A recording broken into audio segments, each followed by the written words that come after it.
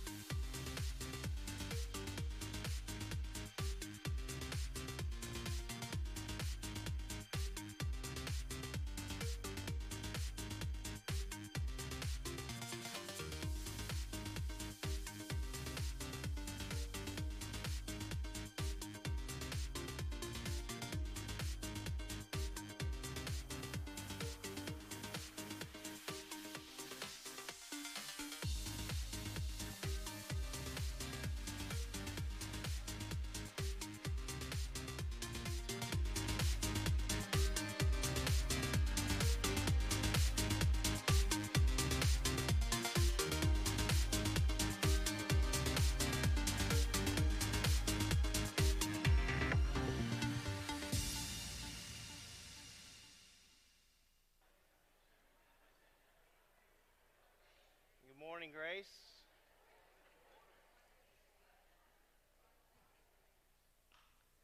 Y'all are in a talkative mood today. That's good. I'm glad you're in a talkative mood. We ought to get out of here by 2 o'clock today.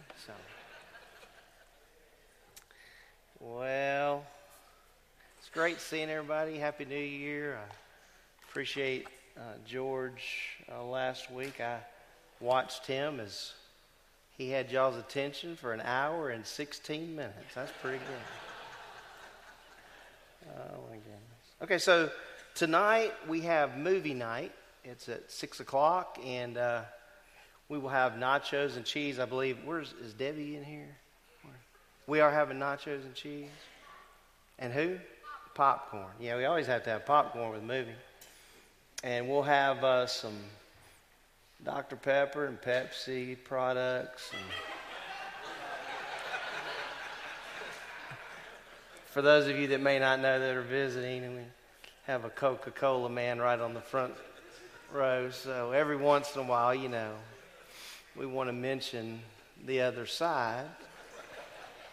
We love you, Brent. So it starts at 6 o'clock, and the movie is entitled What If? And so I encourage you to come and be a part of our time together. We're going to try to move some of the pink seats into the fellowship hall, which are quite a bit more comfortable than the fellowship hall chairs. Those must just have a time limit to them, because you can't sit in those things very comfortably. Also, so that's 6 o'clock tonight. Also, small group ministry begins a week from tonight, and I encourage you to consider the small group ministry. There are brochures about it on the visitors table out here in the front, and in the foyer you can pick up one of those and look at it. And if you're interested, please call the church office and we can work it out for you to get in one of the groups. Some of them are full, but we'd love to have you participate. It's one of the ways, especially if you're visiting with us at Grace, one of the ways that you get to know people beyond just a Sunday morning, a lot more informal and just a little bit more relational in terms of being able to spend time with folks. So I just really encourage you to consider that. Also, the 22nd of January, which is a Sunday. There are 5 Sundays in January, in case you did not know that. But the 22nd of January, we will have a visitors' luncheon. So if you have been visiting with us here at Grace and would like to know more, have more information about who we are and what we're committed to, we'd love for you to come to be a part of that. And that's on the 22nd of January, and that will be right after the service. And you can either call the church office to sign up for that, or there's a sign-up sheet in the foyer for that. We'd love you to do that. We'd like to get to know you, all right? Well, we are going back to 1 John. You remember that book? And, boy, I want to tell you what, we're about to get into some pretty high weeds. And I'm not sure how you're going to respond to it. But I know this, it's God's Word. And because it's God's Word, with the help of the Holy Spirit, we need to try to understand it better. One of the hardest things to do when you're studying the Bible is to bring in presuppositions to the text, especially if you've been studying the Bible for a long period of time. And it's hard not to be influenced by other pastors and teachers and such. And typically what happens, because I've been there and done that, well, so-and-so says this, so he's right. And the reality is that all of us are fallen men saved by the grace of the Lord. And I know that there are a lot of men that labor to be accurate on a Sunday morning. I don't know any shepherd that wouldn't want to be accurate. So you want to pay attention, not that you haven't been, but the next few weeks will be quite interesting, I'm sure, for you as you sit there. I know it's been interesting for me as I have sat in my office, as I have talked to myself in my truck, which I do quite a bit. I'm glad you're not present for that. I'm not sure how impressed you'd be with that, but I talk to the Lord a good bit about what I'm studying because I want to faithfully represent, what He has said to us. So I don't know how many times you've studied 1 John, but I remember the first time I taught it, I was at Parkway Christian Academy. That was back in 1989. That's been a couple of minutes ago. And I probably need to go back and apologize to all those students because there's absolutely no telling all the presuppositions I brought into that. But, you learn as you get older in the Lord, don't you? And you come to understand that you thought you knew something, and then you're like, hey, I've never really considered that, and I might need to consider it. And so aren't we glad that it's the Holy Spirit of God that ties all these things together for us? So I want you to take your Bibles. I want to read the section that we will attempt to cover this morning by the grace of the Lord. Actually 5 verses, so I know what you're probably immediately thinking, that will not happen. But with the Lord's help, it will happen. And I think it's important for you to know that a new section, at least from what I can gather, begins in chapter 2, verse 29. But I look at verse 28 personally as kind of a transitional verse. And so from 2:28 through 3:3 is what we want to try to handle today. We won't spend obviously as much time in 28 as we will 29 through 3:3. But I hope that the Holy Spirit of God will teach all of us what He wants us to know, and so that we can apply what His Word tells us. So, beginning in verse 28 of chapter 3. John says, "Now little children, abide in Him." It's important to remember that a person's never said or told to abide in Him to be saved. We're told to believe in Him to be saved. And so I think that's important to kind of throw out there. You're going to have different viewpoints from different people who view that differently. But I will faithfully bring to you next week 3 viewpoints on the next section that will help you to understand kind of where everybody's coming from with some of this.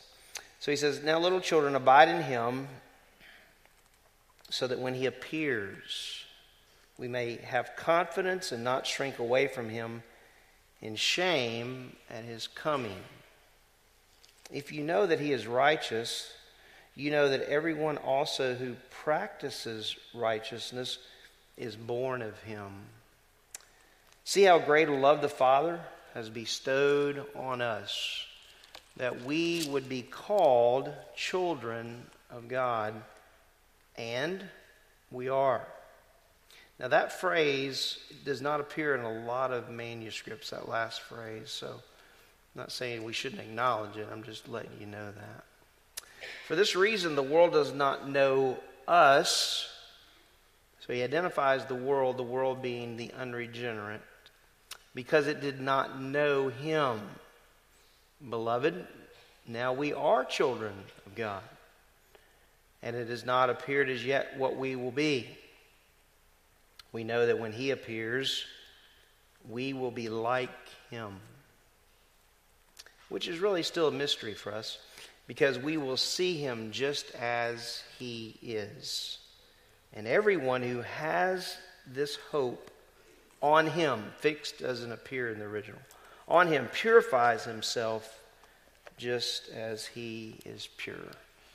And I pray that the Lord will bless the reading of his word today and stir our hearts as we look at that particular text today.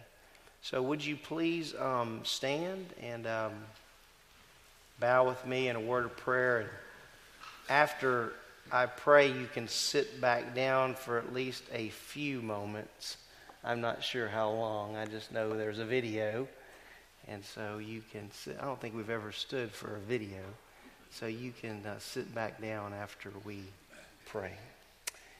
Our Father, in this life that you've given us, we certainly should not take it for granted. Every single day, every single breath that you give to us is by your grace. We want to, I hope, as your children, Father, to represent you well. And I pray that you would put it on our hearts and our minds today to consider what you've said to us through the Apostle John, as I believe we see a little bit of this shepherd's heart today as he writes to those who he calls little children, born ones. I just pray that you would help us to consider what you say to us today, that the words that we look at, the message that we hear would go beyond just this morning, but that we would consider all of these things, recognizing that, Lord, your word does not return void, and you want us to be laborers in your word so that we might understand better what your will is for our lives.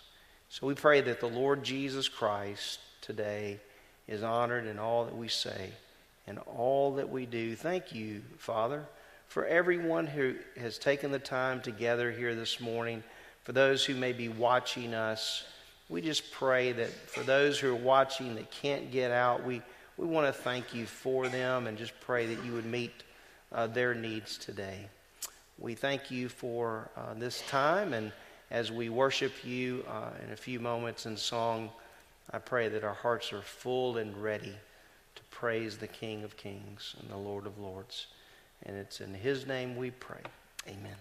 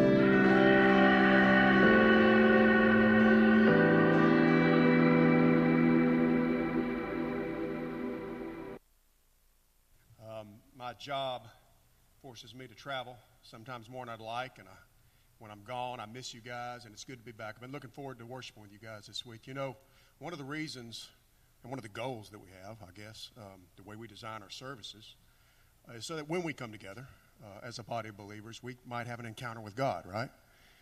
That we might be drawn close to Him so He can use us for His glory.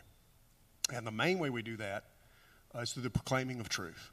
We hear truth, we say truth, we hear it in the Word when it's read, we hear it in our pastors preaching, and we hear it when we sing it to each other. And so with that in mind, as we sing this morning, I just ask you guys, all of us, from the stage to there and everywhere, to just really think about the words that we're singing.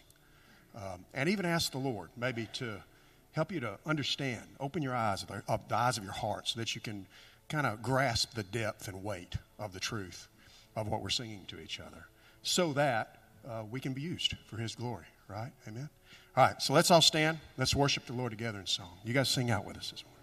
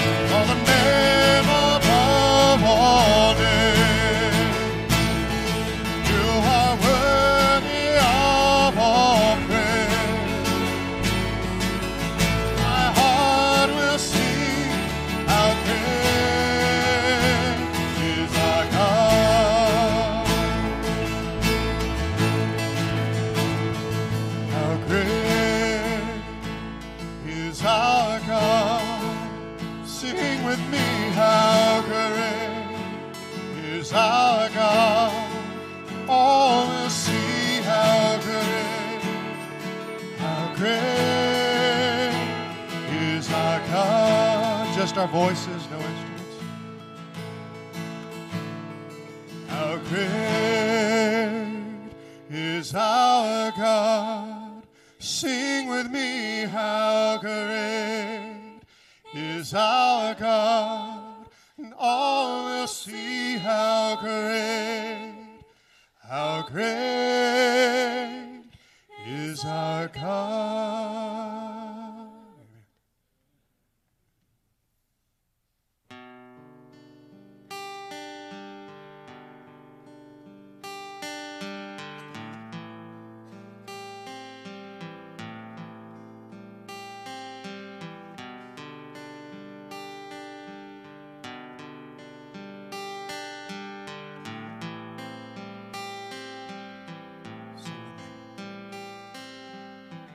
Became sin, who knew no sin, that we might become his righteousness.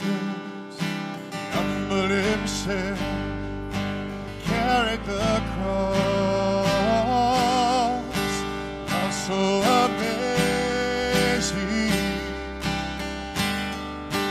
how so amazing.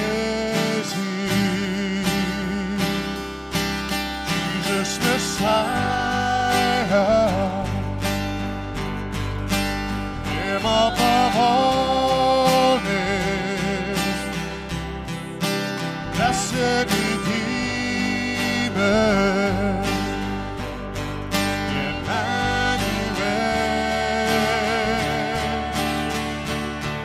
the rescue for sinners, the ransom from heaven,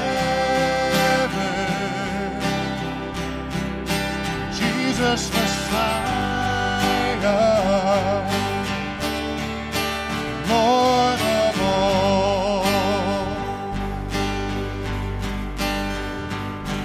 His body the bread, his blood the wine, broken and poured out all for love.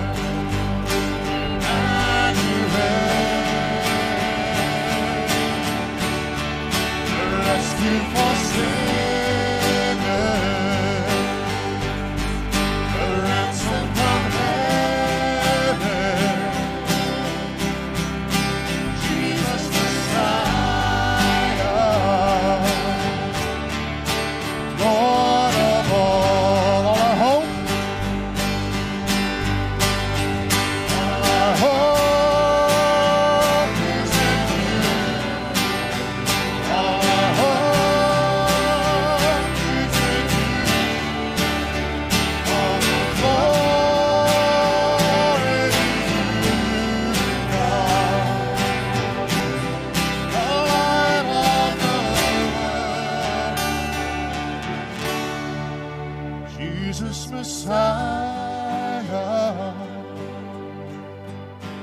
name above all names, blessed Redeemer. Sing it out. Emmanuel.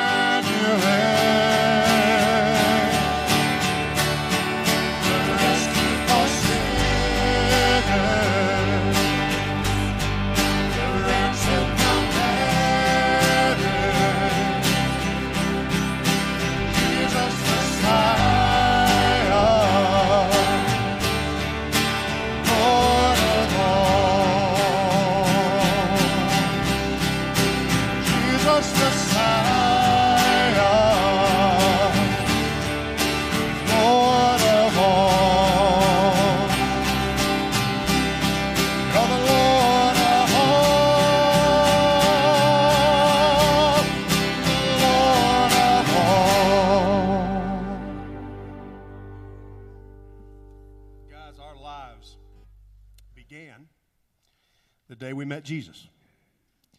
If that's true for you this morning, maybe just thank Him for that.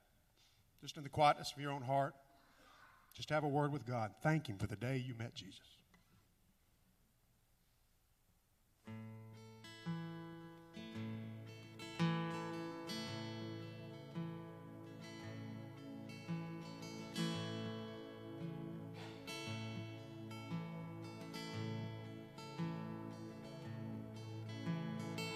Alone in my sorrow and dead in my sin,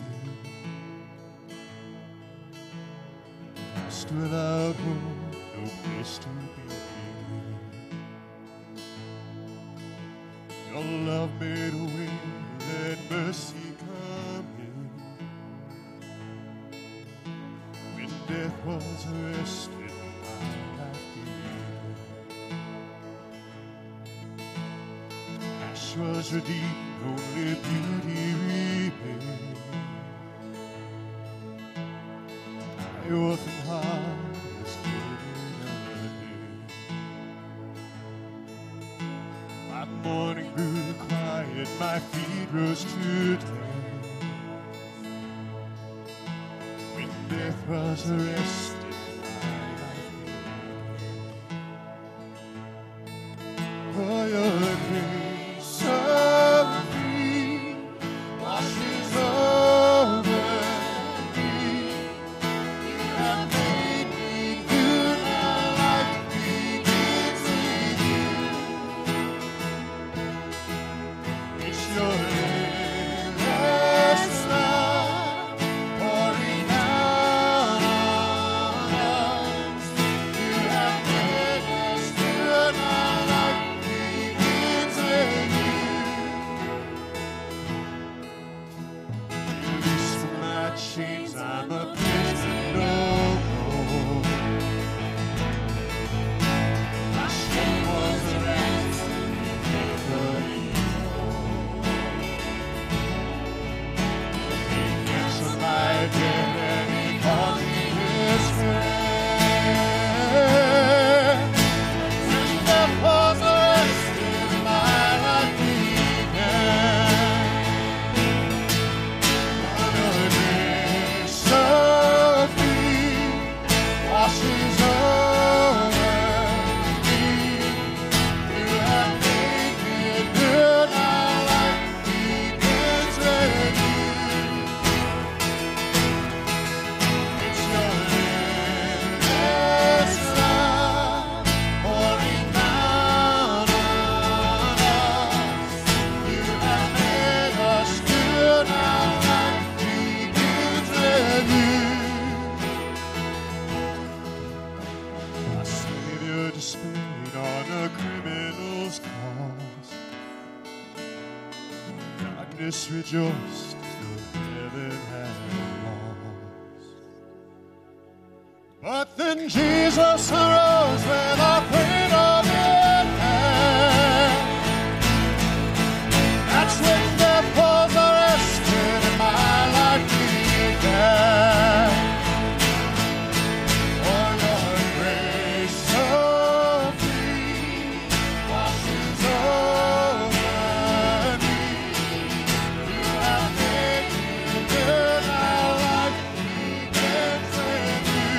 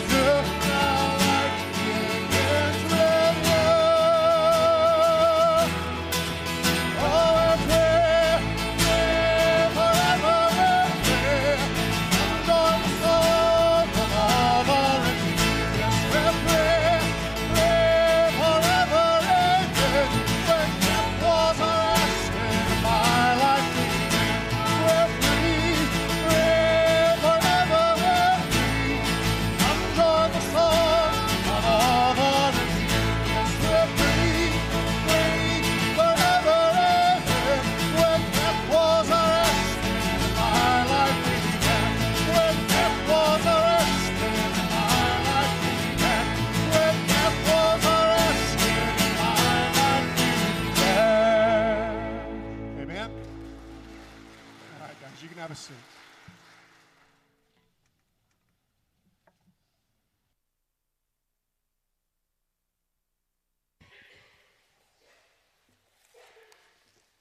Well, we can just go home.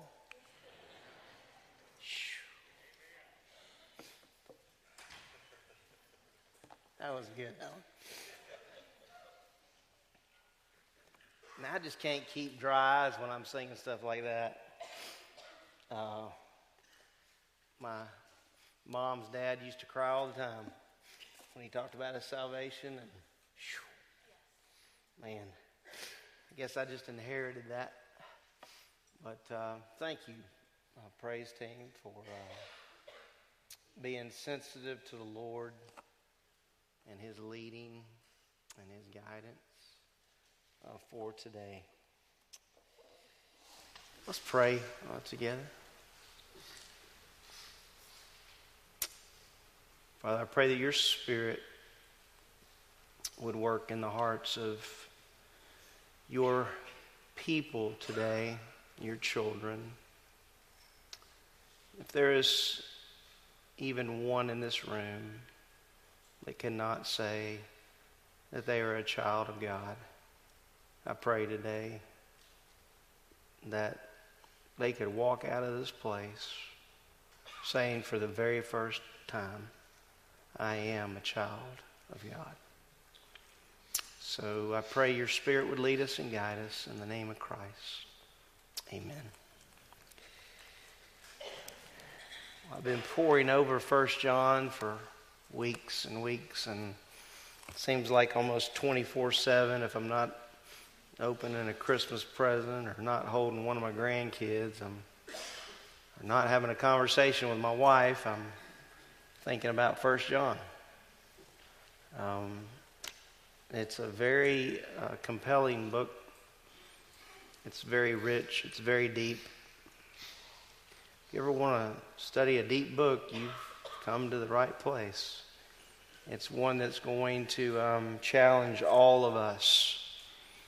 And if you think about it, we live in a time where there are more shepherds that are concerned with how to keep people in the seats from week to week than maybe there is the concern to just tell people the truth. This is what God says. And, I'm not the first person that's thought of that.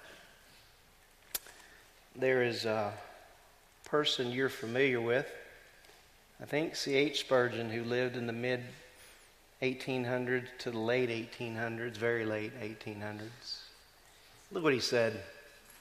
Time will come when instead of shepherds feeding the sheep, the church will have clowns entertaining the goats.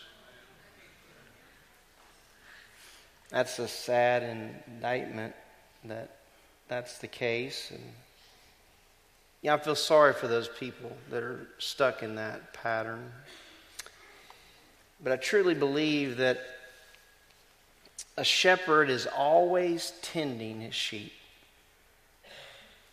Shepherds don't have time off. They don't say, well, now today's my day, and Lord, it's my day, and you know it's my day, and I don't care what the sheep are doing, and I don't care how they're doing.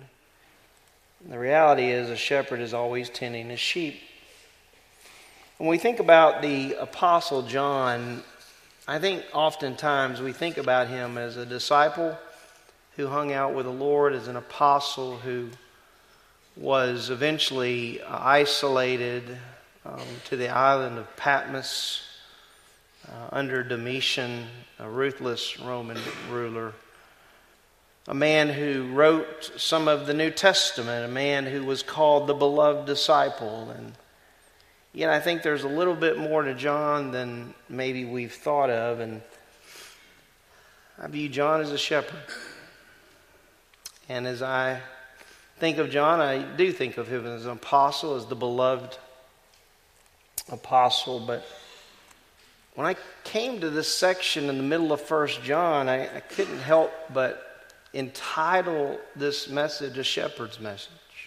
I don't know, you may look at that and say, I think there's another title that you should have given it. Maybe you should have given it Child of God. Well, maybe but I like it because I think it reflects the heart of John.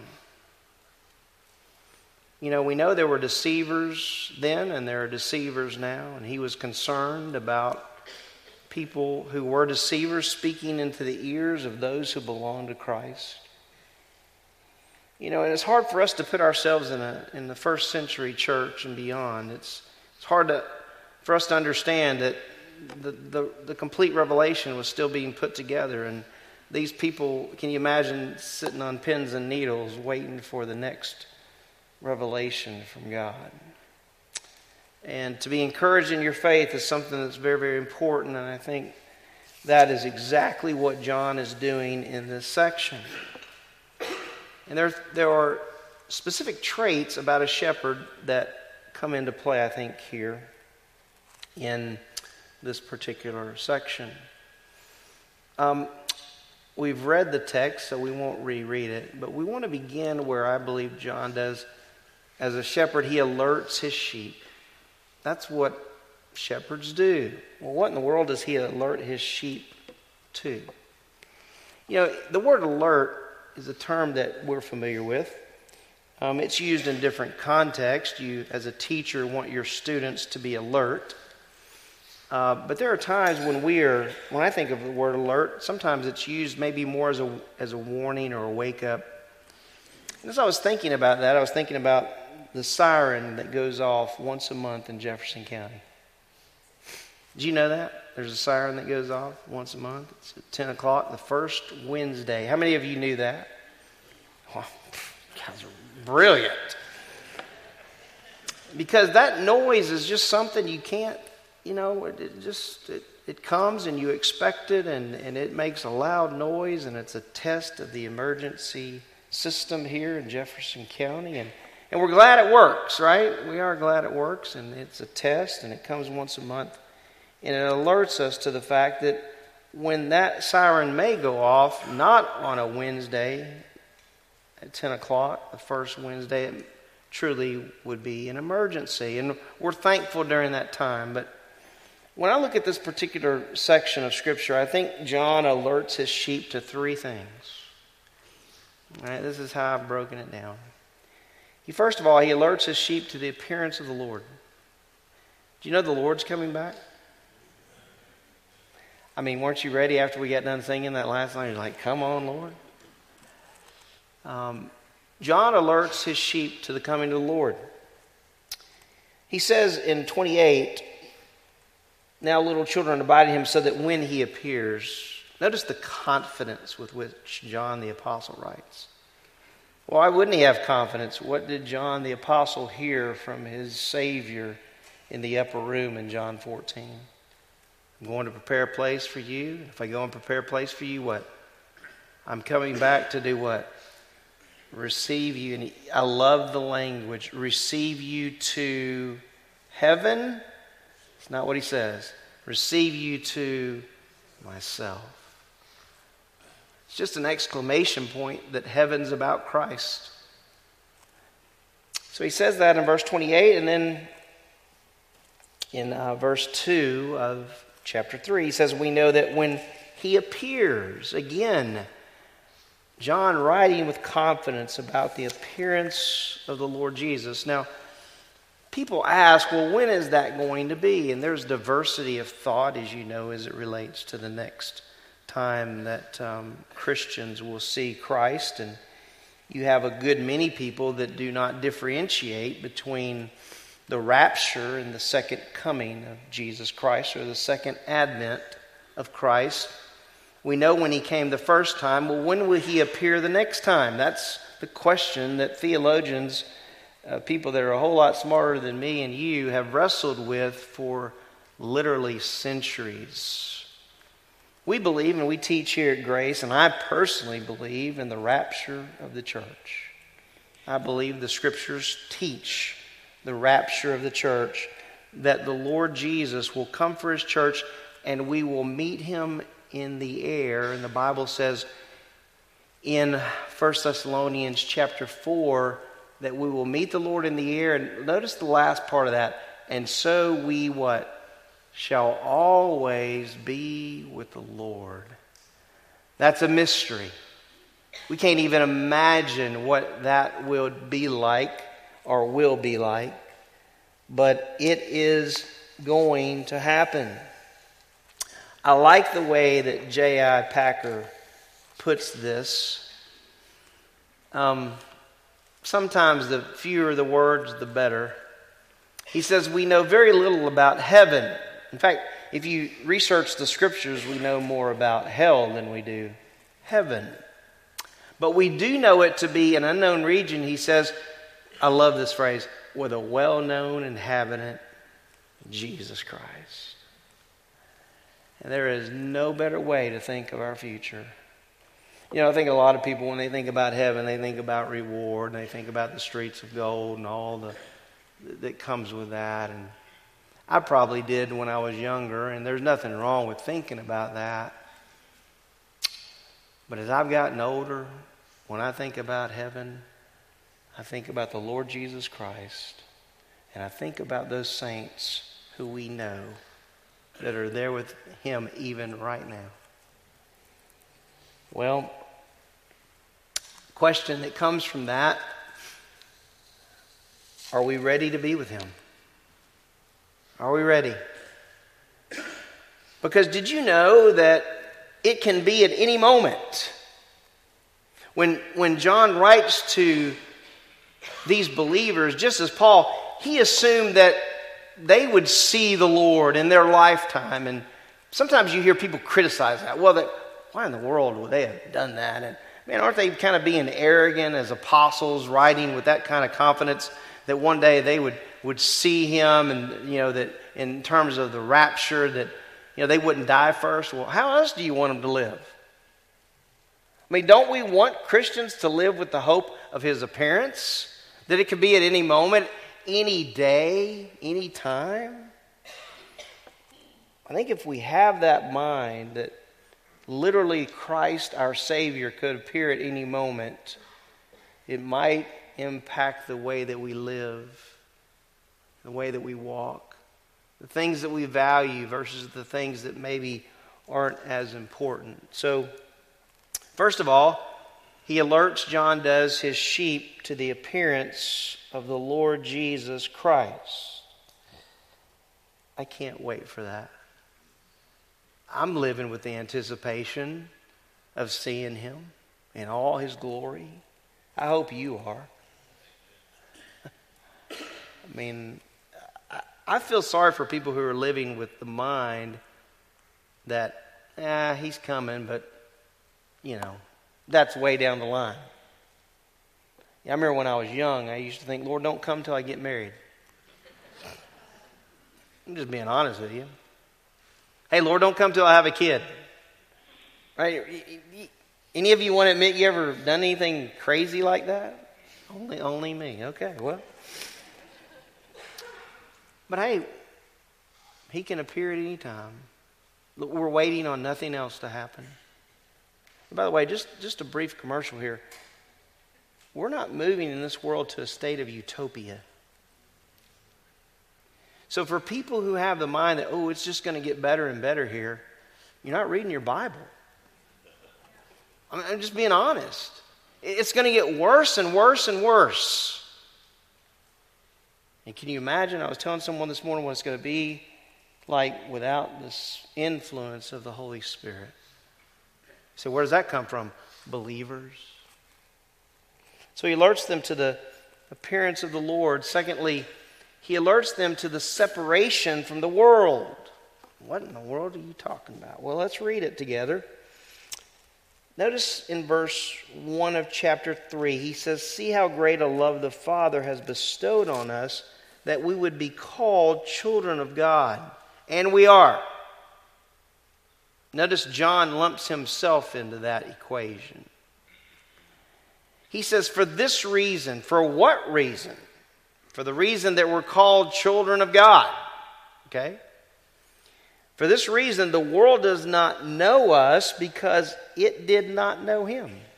Now that word know, I've told you before, there's a couple of different renderings of that word for us. And one is the idea of coming to an understanding. The other definition is to know by experience. John uses that second term, gnosko, in chapter 3, verse 1. So for this reason, the world does not know us by experience because it does not know him by experience. Or you could read it this way: for this reason, the world does not know us, recognize us. Should the world recognize us? How should the world recognize us? Notice he says, for this reason, the world does not know us or recognize us because it did not know or recognize him. Well, why doesn't the world know us? I got to thinking about that. Why doesn't the world know us? Well, the world doesn't know him, but does the world know us? Well, according to John, he says the world does not know us. In other words, they don't know us as being born again, having a new nature, in the context of what he's written since verse 29. But notice, I put some things together here for us to think about. What does it mean that the world does not know us? Now, what happened to you after your new birth? Well, you were a new creation in Jesus Christ. You had a new nature. Now, you still have, as we're going to look at next week and probably the next week and maybe even the next week, we still have that old man. Now, there's a lot of, what we say, discussion around that. And that's when the high weeds are going to get us, all right? But when we think about the reason that the world does not know us, because we're children of God, here are some things that kind of, to me, and this is just a start for us. The world does not recognize us because we have the mind of Christ. You say, well, what's the big deal about having the mind of Christ? It's a huge deal. But because before the mind of Christ, everything that you decided or chose was based on what? The world and what you wanted, self, the whole 9 yards. But we have the mind of Christ, so we understand that there's a lot more to consider because I am, as he says in context, a child of God. So the world doesn't recognize us because we have the mind of Christ. We don't just make a decision because it feels right. Do we? We make a decision or we make a choice because we understand, hey, this is what God has already said about this. So that when you take an issue like abortion, the world doesn't understand us, do they? No. Their mindset is, well, that's a person's choice, and, you know, I mean, really, who needs to consider this unborn substance, as they would say? Well, because we have the mind of Christ, then we have an understanding of life and the value of life. And the world looks at us and says, man, these people are strange. We don't understand them. And you know what I say to that? Good. That's good. It's good that the world doesn't understand us, and that and let's just be honest, they're growing to hate Christians. That's the world that we're living in. So the world does not recognize us, I would suggest, because we have the mind of Christ, because we value the eternal over the temporary. Have you ever asked an unbeliever what comes next? I mean, we can already see, no matter how much you exercise, or how many facelifts you have, or whatever the case may be, we all have a problem. When Adam sinned, what came into the world? Death. So we're moving toward death. I think Paul understood that. I think John the Apostle understood that. But you know why? That's why I think they lived with hope. They understood, hey, this death thing, it's a mystery. So I hope next on the radar is I see Christ, because he's coming for me. But the reality is that we live for the eternal. We value the eternal. Before Christ, did we even think about the eternal?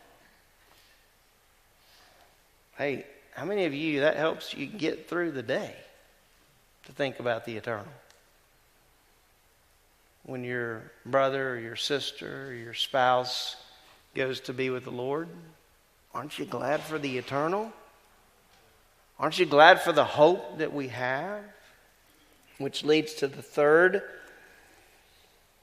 point that I make here. The world doesn't recognize us because we have true hope. And I put in parentheses confidence. We're confident. Confident in ourselves? No, confident in Christ. Where does that come from? The Word of God. The Word of God. We stand on the Word of God. Why do we do that? Because we stand on solid ground, not sinking sand. Man, the world is standing on sinking sand. It's all about themselves. It's all about their thoughts, their life, their this, their that. Did you know that as a Christian, we stand on solid ground? Have you ever thought about that? Well, somebody did. Because they wrote a hymn. And I like the hymn. The hymn is, "My hope is built on nothing less." Might I encourage you young people that music is an interesting subject. That as a 58-year-old man, which might be old to you young people, as a 58-year-old man, I love some of the hymns.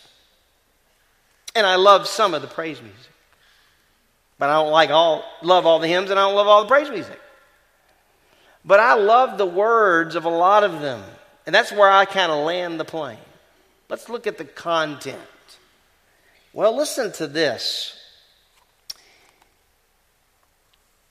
My hope is built on nothing less than Jesus' blood and righteousness. I dare not trust the sweetest frame, but wholly lean on Jesus' name. What does the world do? Trust their frame. What do we do? Because we have the mind of Christ, we lean on Jesus' name. When darkness veils His lovely face, I rest on His unchanging grace. In every high and stormy gale, my anchor holds within the veil. His oath, His covenant, His blood support me in the whelming flood. When all around my soul gives way, He then is all my hope and stay. Boy, how many times have we needed to sing that in our lives? When He shall come with trumpet sound, oh, may I then in Him be found, dressed in His righteousness alone, faultless to stand before the throne. And here it is, on Christ, the solid rock I stand. All other ground is what? It's sinking sand. All other ground is sinking sand. The world doesn't recognize us because we're standing on solid ground, and they're standing on sinking sand. Well, He alerts them to the separation that believers have from the world. And then He moves to alerting them to the change that is coming. When my boys were growing up, I should say our boys, my wife and I have 3 boys. They are men now. My youngest, it's hard to believe, is 25 years old. That makes Teresa old. I hope there's lunch today. But one of the things that I used to tell my boys pretty regular is that one of the hardest things they would deal with in life is change. You know what? I think they've actually come to the point that, hey, Dad wasn't crazy. Because there's change in life. And one of the things that we experience as we get older is we look forward to the change that John's talking about that's coming. Don't we? That's why young people, if you hear older people talking about, boy, I just can't wait to get this new body, they mean it. Okay? They're not kidding. It's a mystery what that will be in many ways. But notice what John says. He says, it has not appeared as yet what we will be, but we know that when he appears, and we know that, we will be like him because we will see him just as he is. I want you to notice the link between seeing him and change. Look what he says. We know that when he appears, we will be like him because we will see him just as he is. Wow, what a day that's going to be. I mean, you just wonder how sometimes these apostles who had the privilege of writing just stayed in their sandals. I mean, they're just writing this unbelievable truth.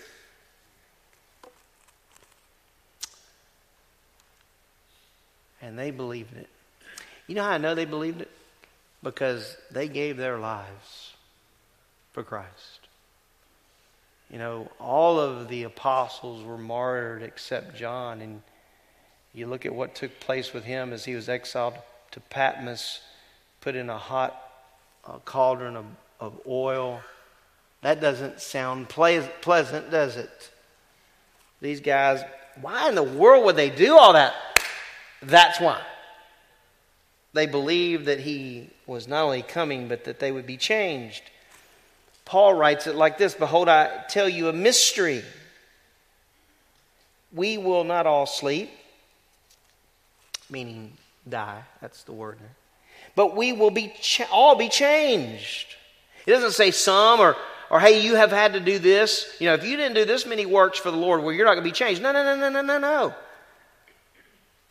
Every believer will be what? Changed. No more headaches. No more backaches. I mean, there's more replacement surgeries these days than there are hamburgers in the world. I mean, you think about, there's knee replacement, shoulder replacement. There's all kinds of replacement. And these young people are like, why are these old people having surgery all the time? Because our knees hurt, right? Our ankles hurt. I remember 10 years ago, I was kind of introduced to that my right knee didn't want to get out of bed. But everything else was all right. But as you get older, it hurts. So these older people that reside here on Sundays, they're looking forward to heaven because their body hurts. But you know that change that's coming? We're going to have a glorified body. No more pain, no more suffering, no more sorrow, no more sin. Paul says we will all be changed in a moment, in the twinkling of an eye, at the last trumpet, for the trumpet will sound and the dead will be raised imperishable, and we will be changed. Take it to the bank.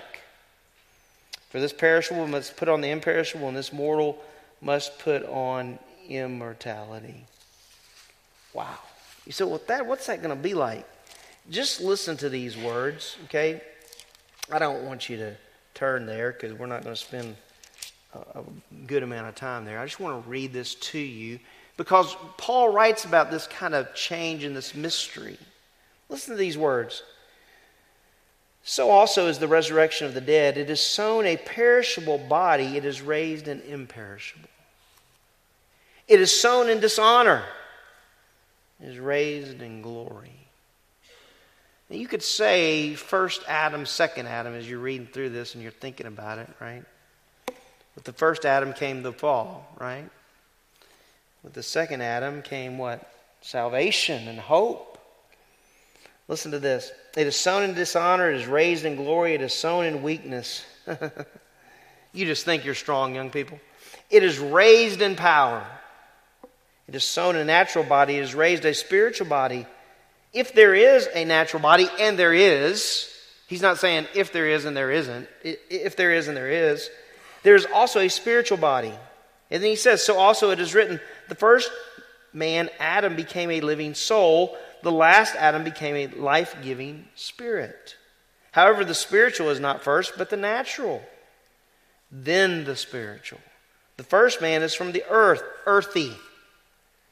The second man is from heaven. And we like that. and his name is Jesus Christ. As is the earthy, so also are those who are earthy. As is the heavenly, so also those who are heavenly. Just as we have borne the image of the earthy, and we have. This is unbelievable to think about. We will also bear the image of the heavenly.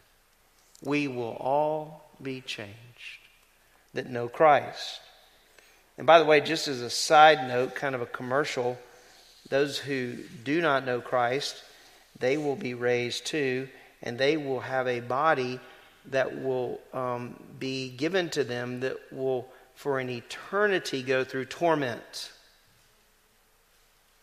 There's not annihilation, there's torment. So he alerts his audience to the change that is coming. Well, then we move into the text, into the next section, and he encourages, John does, encourages his sheep, and he encourages them with some doctrinal truth. You know, doctrine is encouraging. I don't know that you maybe have that viewpoint, but it is. The first thing he says to his audience is, we know he is just. Now I want you to look with me in verse 29 of 1 John chapter 2. Notice he says, if you know that he is righteous. Well, who does that refer to? Theologians are kind of mixed on that. I personally believe he is changing in this very sentence. His pronoun usage refers to different persons of the Godhead. I believe the first one refers to the Son and the second one to the Father, because when it comes to being born of him, that's what the New Testament teaches us, that we're born of the Father. But nonetheless, you can look it up this afternoon in your spare time. There's a lot of discussion around that. He says, if you know that he is righteous. Now, the way that John writes that and the way you read that, you might go, oh, well, they might not have known he is righteous. That's not what it means. He's not saying to them, if you know and you might not know, but he's saying, if you know and you do know. You know that he is just. Now, how many times do you hear sermons on the justice of God? Have you ever heard anybody say, we're going to do a series on the justice of God? And crowds are just packed in attendance, right, to hear that subject. But we know that he is righteous, he is just. That's the definition of the word. And it's interesting in the context of the passage, immediately following his statement, so that when he appears, right, because there's coming a day when he will appear and we will see him face to face. The next verse, he points to the justice of God. That's not an accident. Okay? He's saying, if you know that he is just, and he is just. We know that he judges. In fact, we don't have time this morning, but if you went to the Old Testament, how many examples could you cite of the justice of God? Just in the life of Israel. Many times you see the justice of God as it relates to the nation of Israel. He judges. Judgment is coming. In fact, I think it's one of his overall themes in this section of 1 John. Because as he comes to chapter 4, he alludes to it again. So I would say judgment has happened. Judgment does happen. It happens today. You think about that? Does judgment happen today on the part of God in relationship to his church? Answer, yes. Did it happen in the early church? Ananias and Sapphira, pretty good example, right? Wow, what a scene that would have been. And then you go to, fast forward the pages to the Corinthians, and they were celebrating the agape feast, but weren't doing so in a worthy manner, and the Lord judged them for their actions. And the Bible says some were weak, some were sick, some were dead. Okay? This Christian life thing is a serious thing. Can we agree on that? It's serious, and God takes it serious. And so what he says here in verse 29 in the first part, he says, we know that he is just. Peter knew that. Boy, did he know that. He knew it by experience in his own life. But remarkably, as the Spirit of God came into the apostles, and you look at, obviously, post-resurrection and ascension of Christ, you have Peter in his second sermon preaching, and he says this, "But you disowned the holy and righteous one." Who in the world is he talking about? Jesus Christ. "And asked for a murderer to be granted to you, but put to death the Prince of Life, the one whom God raised from the dead, a fact to which we are all witnesses." So he refers to the Lord Jesus as the righteous one. And the righteous one has a right to do what? He has a right to judge. And he does judge. He has judged. And listen to me, he will judge. This is probably not a popular subject either. He will judge the unbeliever, right, to the lake of fire for eternity. Scripture's clear about that. But every single person that is a child of God will be judged. Myself, and if you say that you belong to Christ, you will be judged. Now, as we know from the book of Romans, we're not judged to condemnation, but we're judged. You know where people park that doctrine? You know where people park that doctrine? Like if you're using the parking lot as an example. It's all the way in the back. I don't like that subject, Thad. Can't we talk about something else? Sure. Let's talk about the justice of God. Let's just say God is just, and as a just God, He has judged, He does judge, and He what? He will judge. And so we will be judged. So as you're looking at this, you're like, wow, you know, He is a just God. He is a righteous God. He will judge, and that judgment is known as the Bema Seat judgment, mentioned in 2 Corinthians 5 and 1 Corinthians 3 and other passages in Romans and others. Maybe one day we'll just look at a series on the justice of God.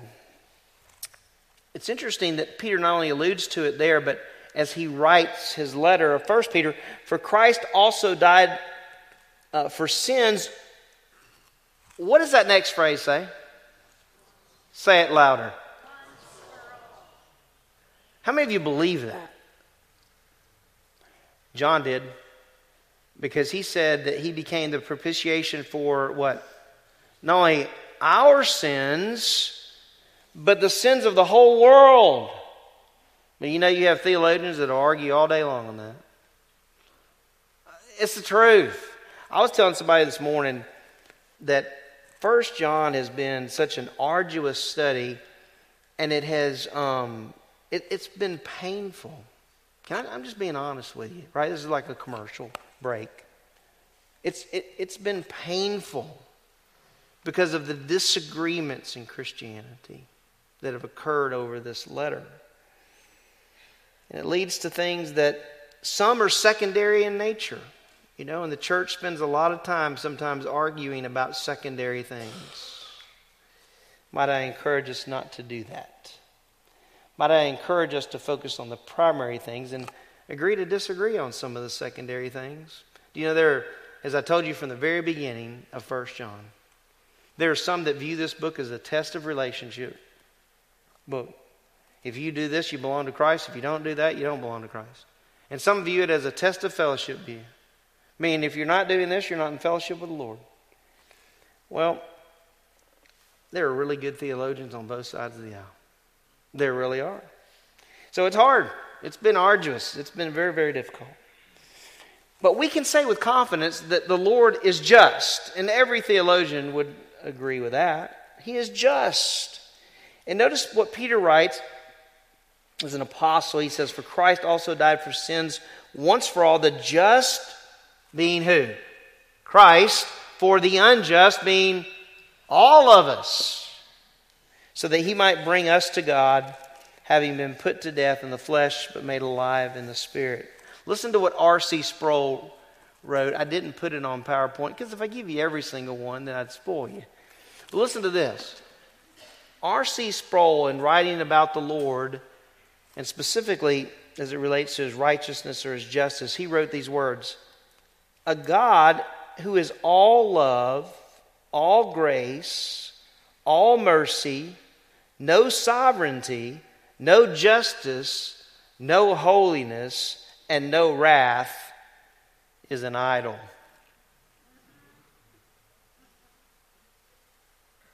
R.C. Sproul's with the Lord.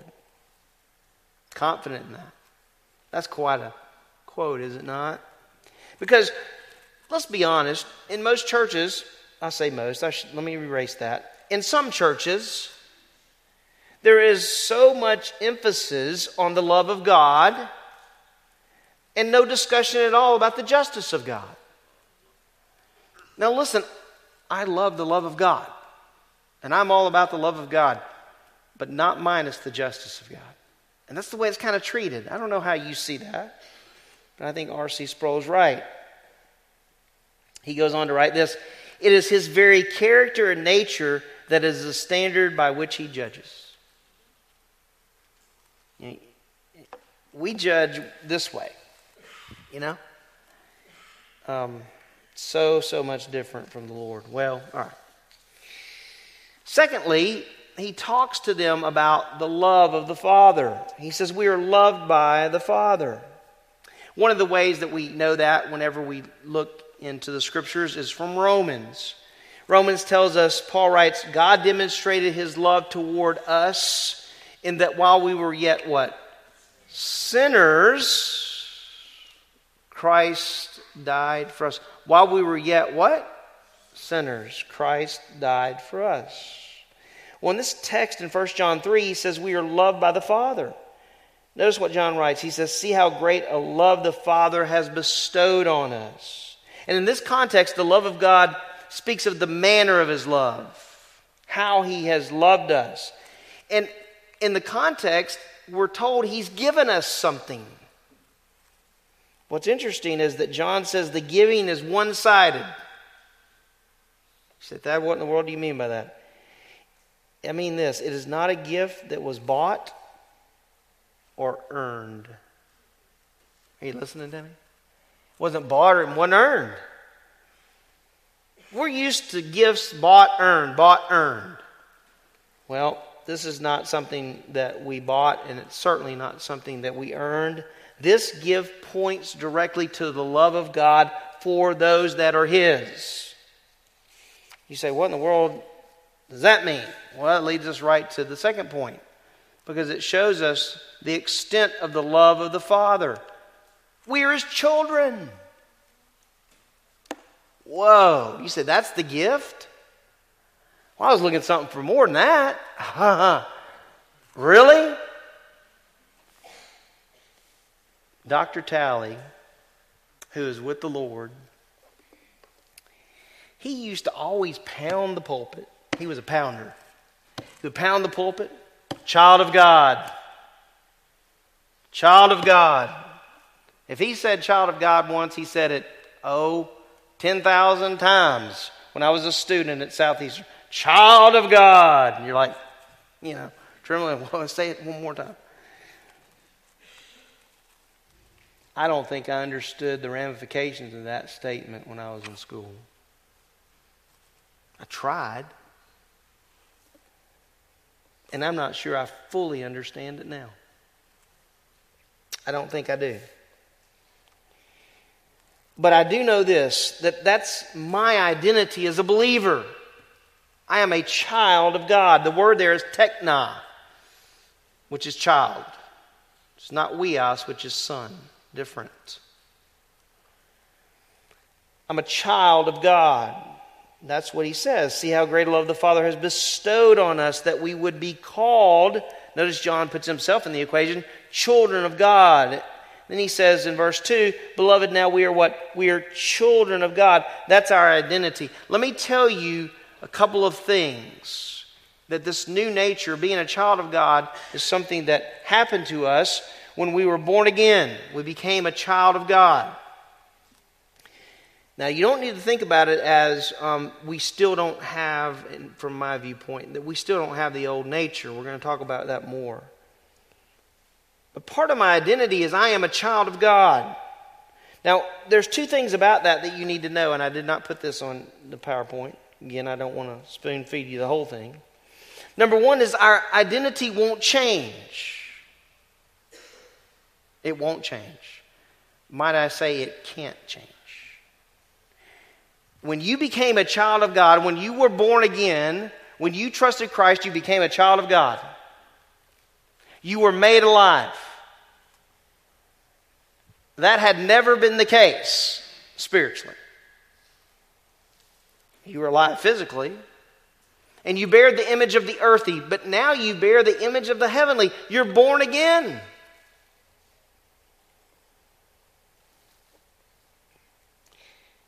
Our identity won't change, and no one can remove our identity. Are you listening to me? You have people that really fear that whole issue. Well, if I do this, then I might not be a child of God anymore. Well, you know what? John wrote this. Part of the reason John wrote this letter, we come to in chapter 5, and you'll forget by the time we get to chapter 5. Who knows what month that'll be. But when we get to chapter 5, listen to what he says about this whole issue of certainty of who you belong to. Verse 11, and the testimony is this, that God has given us eternal life, and this life is in his Son. He who has the Son has the life. He who does not have the Son of God does not have the life. These things, verse 13, here it is. These things I have written to you who believe in the name of the Son of God, so that you may what? Know that you have eternal life. You know, I hope you're not one of those that struggles with the security of the believer. And if you are, I'd love to sit and talk with you and show you more of scriptures that talk about the fact that when you were born again, you were sealed by the Spirit of God. And you know what? In that verse he says, and twice in Ephesians, sealed by the Spirit of God until the day of what? Redemption. Whew. Did you know that the Holy Spirit of God testifies with our spirit that we are children of God? You say he does? The Spirit himself, Paul wrote, testifies with our spirit that we are children of God. One theologian, in writing about being a child of God, said this: children of God is the scriptural concept that God has given us his nature, to us by a new birth. We're born again. We have a new nature. What did Jesus tell Nicodemus in John 3? You must be what? Born again. You must be made new. You say, oh, well, we make ourselves new? No. He makes us new. Okay? I like what is said here, that the believer can sing because he's a child of God. He can sing, I'm a child of the King. You know the song? A child of the King with Jesus, my Savior. I'm a child of the King. Are you a child of the King this morning? Do you know that? Is that your identity? Is that what your passport says? Is that your stamp? The only thing I like about going to another country, because I hate flying, but the only thing I really love when they stamp that passport. That's the coolest thing.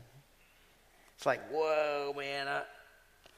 I went to Belize in 92, my first time out of the country, and they stamped that passport. I'm in Belize, you know. I felt like I'm a citizen of Belize. Hey, listen to me. Whenever you trusted in Christ, you were born again, you were stamped. You belong to the King. Isn't that good stuff? All right, we're almost done. You're like, Thad, you're not almost done. We are. Two things said about this that I really liked in reading. Timothy Keller says, if you're a child of God, you don't lose your status if you have a bad week. I thought that's a really practically good way to say, hey, look, once you're saved, you're saved. Once you're justified, you're justified. The rest of your life is spent on earth in this process of sanctification. Charles Spurgeon, who we alluded to earlier, a child of God should be a visible beatitude for joy and happiness. You know what? The world shouldn't recognize us. The world will say, what's wrong with those clowns over there, right? And he says, and a living doxology for gratitude and adoration. Well, here's the application. he reminds his sheep. What does he remind them of? First of all, he reminds them in this section to abide in him. If you want to do righteousness, you have to abide in him, right? The word means to remain in him, to live in him. It speaks of proximity to Christ, okay? Paul would write it like this: we need to walk by the Spirit so we don't what? Carry out the lust of the flesh. Oh, we can carry out the lust of the flesh? Yeah, that's coming. We're going to talk about that whole sin thing coming up soon. So he says to these children, these little children in verse 28, born ones, remain in him, abide in him. Now in context, he's telling them to do that because they were going to see him. It's the motivation to live the Christian life in a manner that's wholly separated unto God. Did you know that before verse 28, because verse 28 is kind of a culmination when it comes to that word abide, 7 times in chapter 2, he refers to remaining in the Lord or abiding in the Lord or living in the Lord, with verse 28 kind of being the culmination of all that. There's a real simple statement, don't know who made it, but I like it, about this remaining. Remain in him because you will see him. That's kind of what John says, isn't it? Remain in him, live in him, because you will see him. And we don't know, listen, we don't have the calendar. We don't know exactly the day or the moment that the Lord Jesus is coming for his church. So John encourages, we discussed already, this issue of abiding in Christ. What happens when the believer abides in Christ? Here it is. Abiding Christians do righteousness. That's what happens. You say they do it in their own effort? No, the Lord does it through them as they're abiding in him. So the key there to doing righteousness is what? Abiding in him. And John says, if you know that he is righteous, and you do, you know that everyone also who practices righteousness is born of him. Let me make a couple of comments because this is kind of an introduction to the weeds that are coming for us the next couple of weeks. What does the word practice mean? It means to do it. That's what it means. If you look in the original, it means, you could read it this way: you know that everyone who does righteousness, everyone who carries out righteousness. Now this is what some have done with that verse. Well, if they don't practice righteousness, they're not of God. Is that potentially a problem? That's potentially a problem. Because if you look at it practically, do you and I always practice righteousness? Well, I don't. So there's going to be a lot of discussion about this next couple of weeks. It's going to be so much fun. You're going to love it. So John says here, you know that everyone who does righteousness is born of him. You say, well, what does it mean that they're doing righteousness? In context of 1 John, I think there's 2 primary thoughts: obeying God's commands and loving our brothers. Now there's more than that, okay? But those are 2 primary thoughts. What does it mean to practice righteousness or do righteousness or carry out righteousness? It means to obey God's commands. Well, when am I obeying God's commands? When I'm abiding in him. When am I loving my brothers like I need to? When I'm abiding in him. Because there's times I'm not loving my brothers. You say, if that's what's going on with you, you're not loving that brother. I'm not abiding in him. I think we give ourselves maybe too much credit at times to think that we won't be in, I would say, even a pattern of sin in our life. We'll talk about that next time. Because you have to do something. You have to answer the question, what happens to people who do righteousness, and you've seen that in their life, but then there's this period of time where they're not doing righteousness? Oh, well, they must not be saved. That's the simple answer. It really is. I think theologians have said, the simple answer is they don't know Christ. Actually, I think that's the hard answer. I think the easy answer is to look at what John says and Paul says about the flesh and about the spirit and about the fact that believers sin. The whole question is, and we'll look at it together, I don't want to get ahead of myself, is can believers practice sin? That's where a lot of the argumentation is. Getting back to this righteousness, F.B. Meyer says those that are born of God do righteousness. Well, I agree with that. They do. But they do that when they are abiding in the Lord. Okay? Let me give you a couple of thoughts on this. There's two kinds of righteousness in Scripture. Okay? This is a good place to put it. I couldn't think of another time when this would be appropriate. So, here it is. The first aspect of righteousness is positional righteousness. This is what Paul says in 2 Corinthians 5. For he hath made him to be sin for us who knew no sin, that we might be made, what? The righteousness of God in him. Okay? It's not that we are righteous, it's that Christ is righteous. And that he's covered us with his righteousness. Do we understand that? So that when God sees Thad Blunt, he sees the righteousness of Christ, and the right standing I have is because of Christ. The second aspect of righteousness is experiential righteousness, which is exactly what I believe John is talking about in this context. And Charles Ryrie put this together. He said the second aspect of righteousness is experiential righteousness, which John, I believe, as I said, is referring to, and which Paul is referring to in chapter 1 of Philippians. When he says, this I pray that your love may abound yet more and more in knowledge and all discernment, that you may approve things that are excellent, that you may be sincere and without offense until the day of Christ, being filled with the what? Fruits, plural, of righteousness. Which are, these fruits of righteousness, which are what? They're by Jesus Christ. And when do fruits of righteousness happen in my life, in your life as Christians? When we are abiding in him. Because hey, listen to me. We're not abiding in him, it gets ugly. It gets ugly. All right, well, last of all, and we'll wrap it up.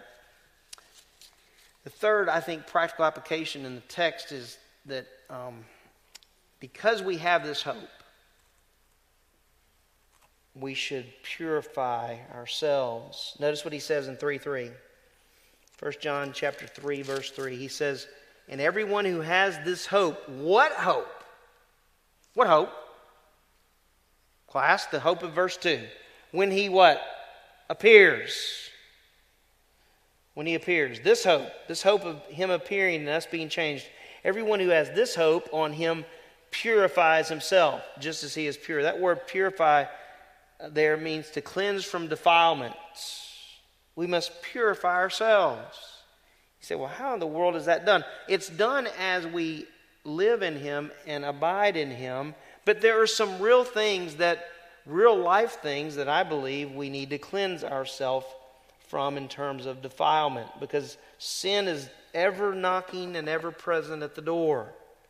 So what is important that we would cleanse? Might I just give you a few, read you a parting hymn, and then we'll pray. Listen to this. I say we need to cleanse ourselves or set ourselves apart in our mind. We need to cleanse our minds. At times we need to cleanse our ears. Agree? Cleanse our eyes, our hands, our feet, our tongue. What does James say about our tongue? It's defiled. With it we what? Bless and curse. So how in the world do you walk out of here and what do you do with this? Well, you might go, this is a weird place to end, but that'll be all right. I'm not bothered by that. This is the way I look at it. I look at all that information that John gives as a shepherd to these born ones. And I can't help but think of the family of God. Because that's who he's writing to. When I was a boy growing up, we used to sing a song. You know what that song was? Family of God. I'm so glad I'm a part of what? The family of God. Do you know we're a family? Listen to this. I won't read the whole hymn, but I'm going to read the chorus. I'm so glad I'm a part of the family of God. I've been washed in the fountain, cleansed by his blood. Listen to this. Joint heirs with Jesus as we travel this sod, for I'm part of the family of God. You know what we do with what we've heard today? If we're in Christ today, we walk out rejoicing that we're part of the family of God. That's what we do. Let's pray. Is there a closing song? Okay, they're shaking their head. All right, let's pray. Father, I think we're going to find there's a whole lot to swallow in this book, but it sure is fun. It has been for me to kind of take it in and absorb it, think about it. And I thank you that your Spirit is the teacher and that your Spirit leads us into all the truth. And when we look at this and we think about the shepherd's heart of John, we just see how much he loved these children, but he loved them. This love was as a result of his abiding in you. So I pray that you would help us to abide in you. That by your Spirit we would walk with you each day. That we would enjoy the fellowship that has been provided for us. All this I pray in the name of Jesus Christ. Amen. Guys, one other thing we can do with what we've heard today is we can stand on it, right? Lord's hopefully moved in our hearts and revealed truth to each of you according to his will, what he wanted you to get out of the message, right? And so take that truth, and this song is one we've done 100 times. It's the stand. So let's all stand as we worship the Lord together. Close out our service.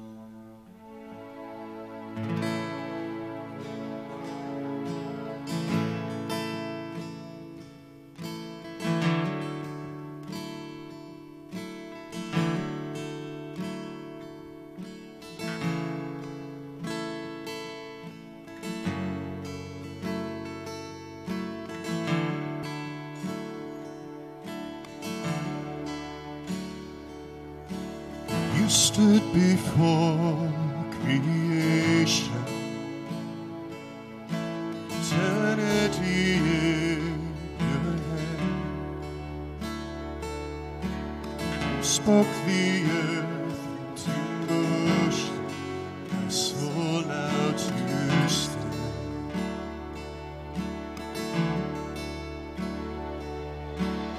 You stood before my failure, carry the cross for my shame.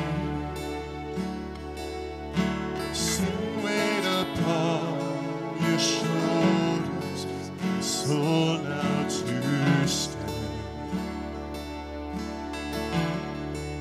So what can I say?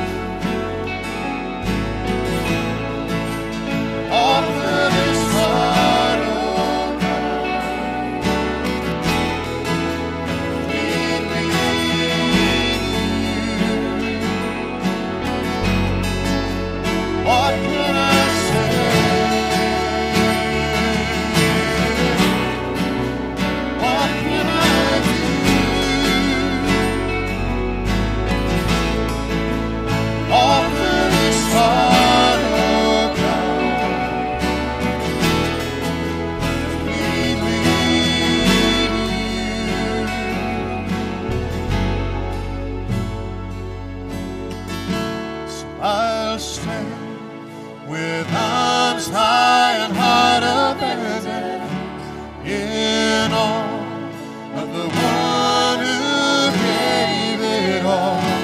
I stand, my soul, Lord, do you surrender all? I am is yours. I stand with arms high and heart abandoned in awe of the one who gave it all. I stand, my soul, Lord, do you surrender all? I am is yours, Jesus. I stand with arms high and heart abandoned in awe of the one who gave it all. I stand, my soul, Lord, do you surrender all? I am is yours, all I am is yours. All I am is yours. One more time.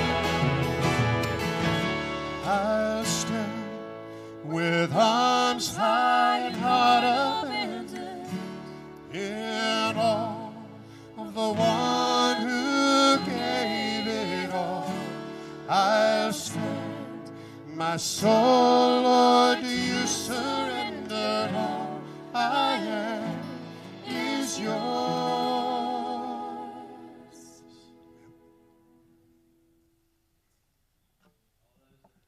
Of God said what?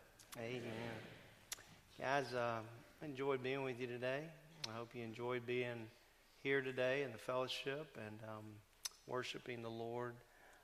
Tonight, again, we're going to have a movie at 6 o'clock.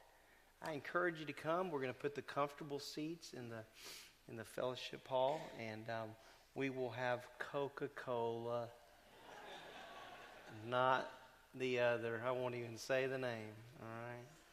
Great seeing you. Make sure you speak to someone today as you leave. And if you're visiting with us today, thrilled you're able to be a part of our service.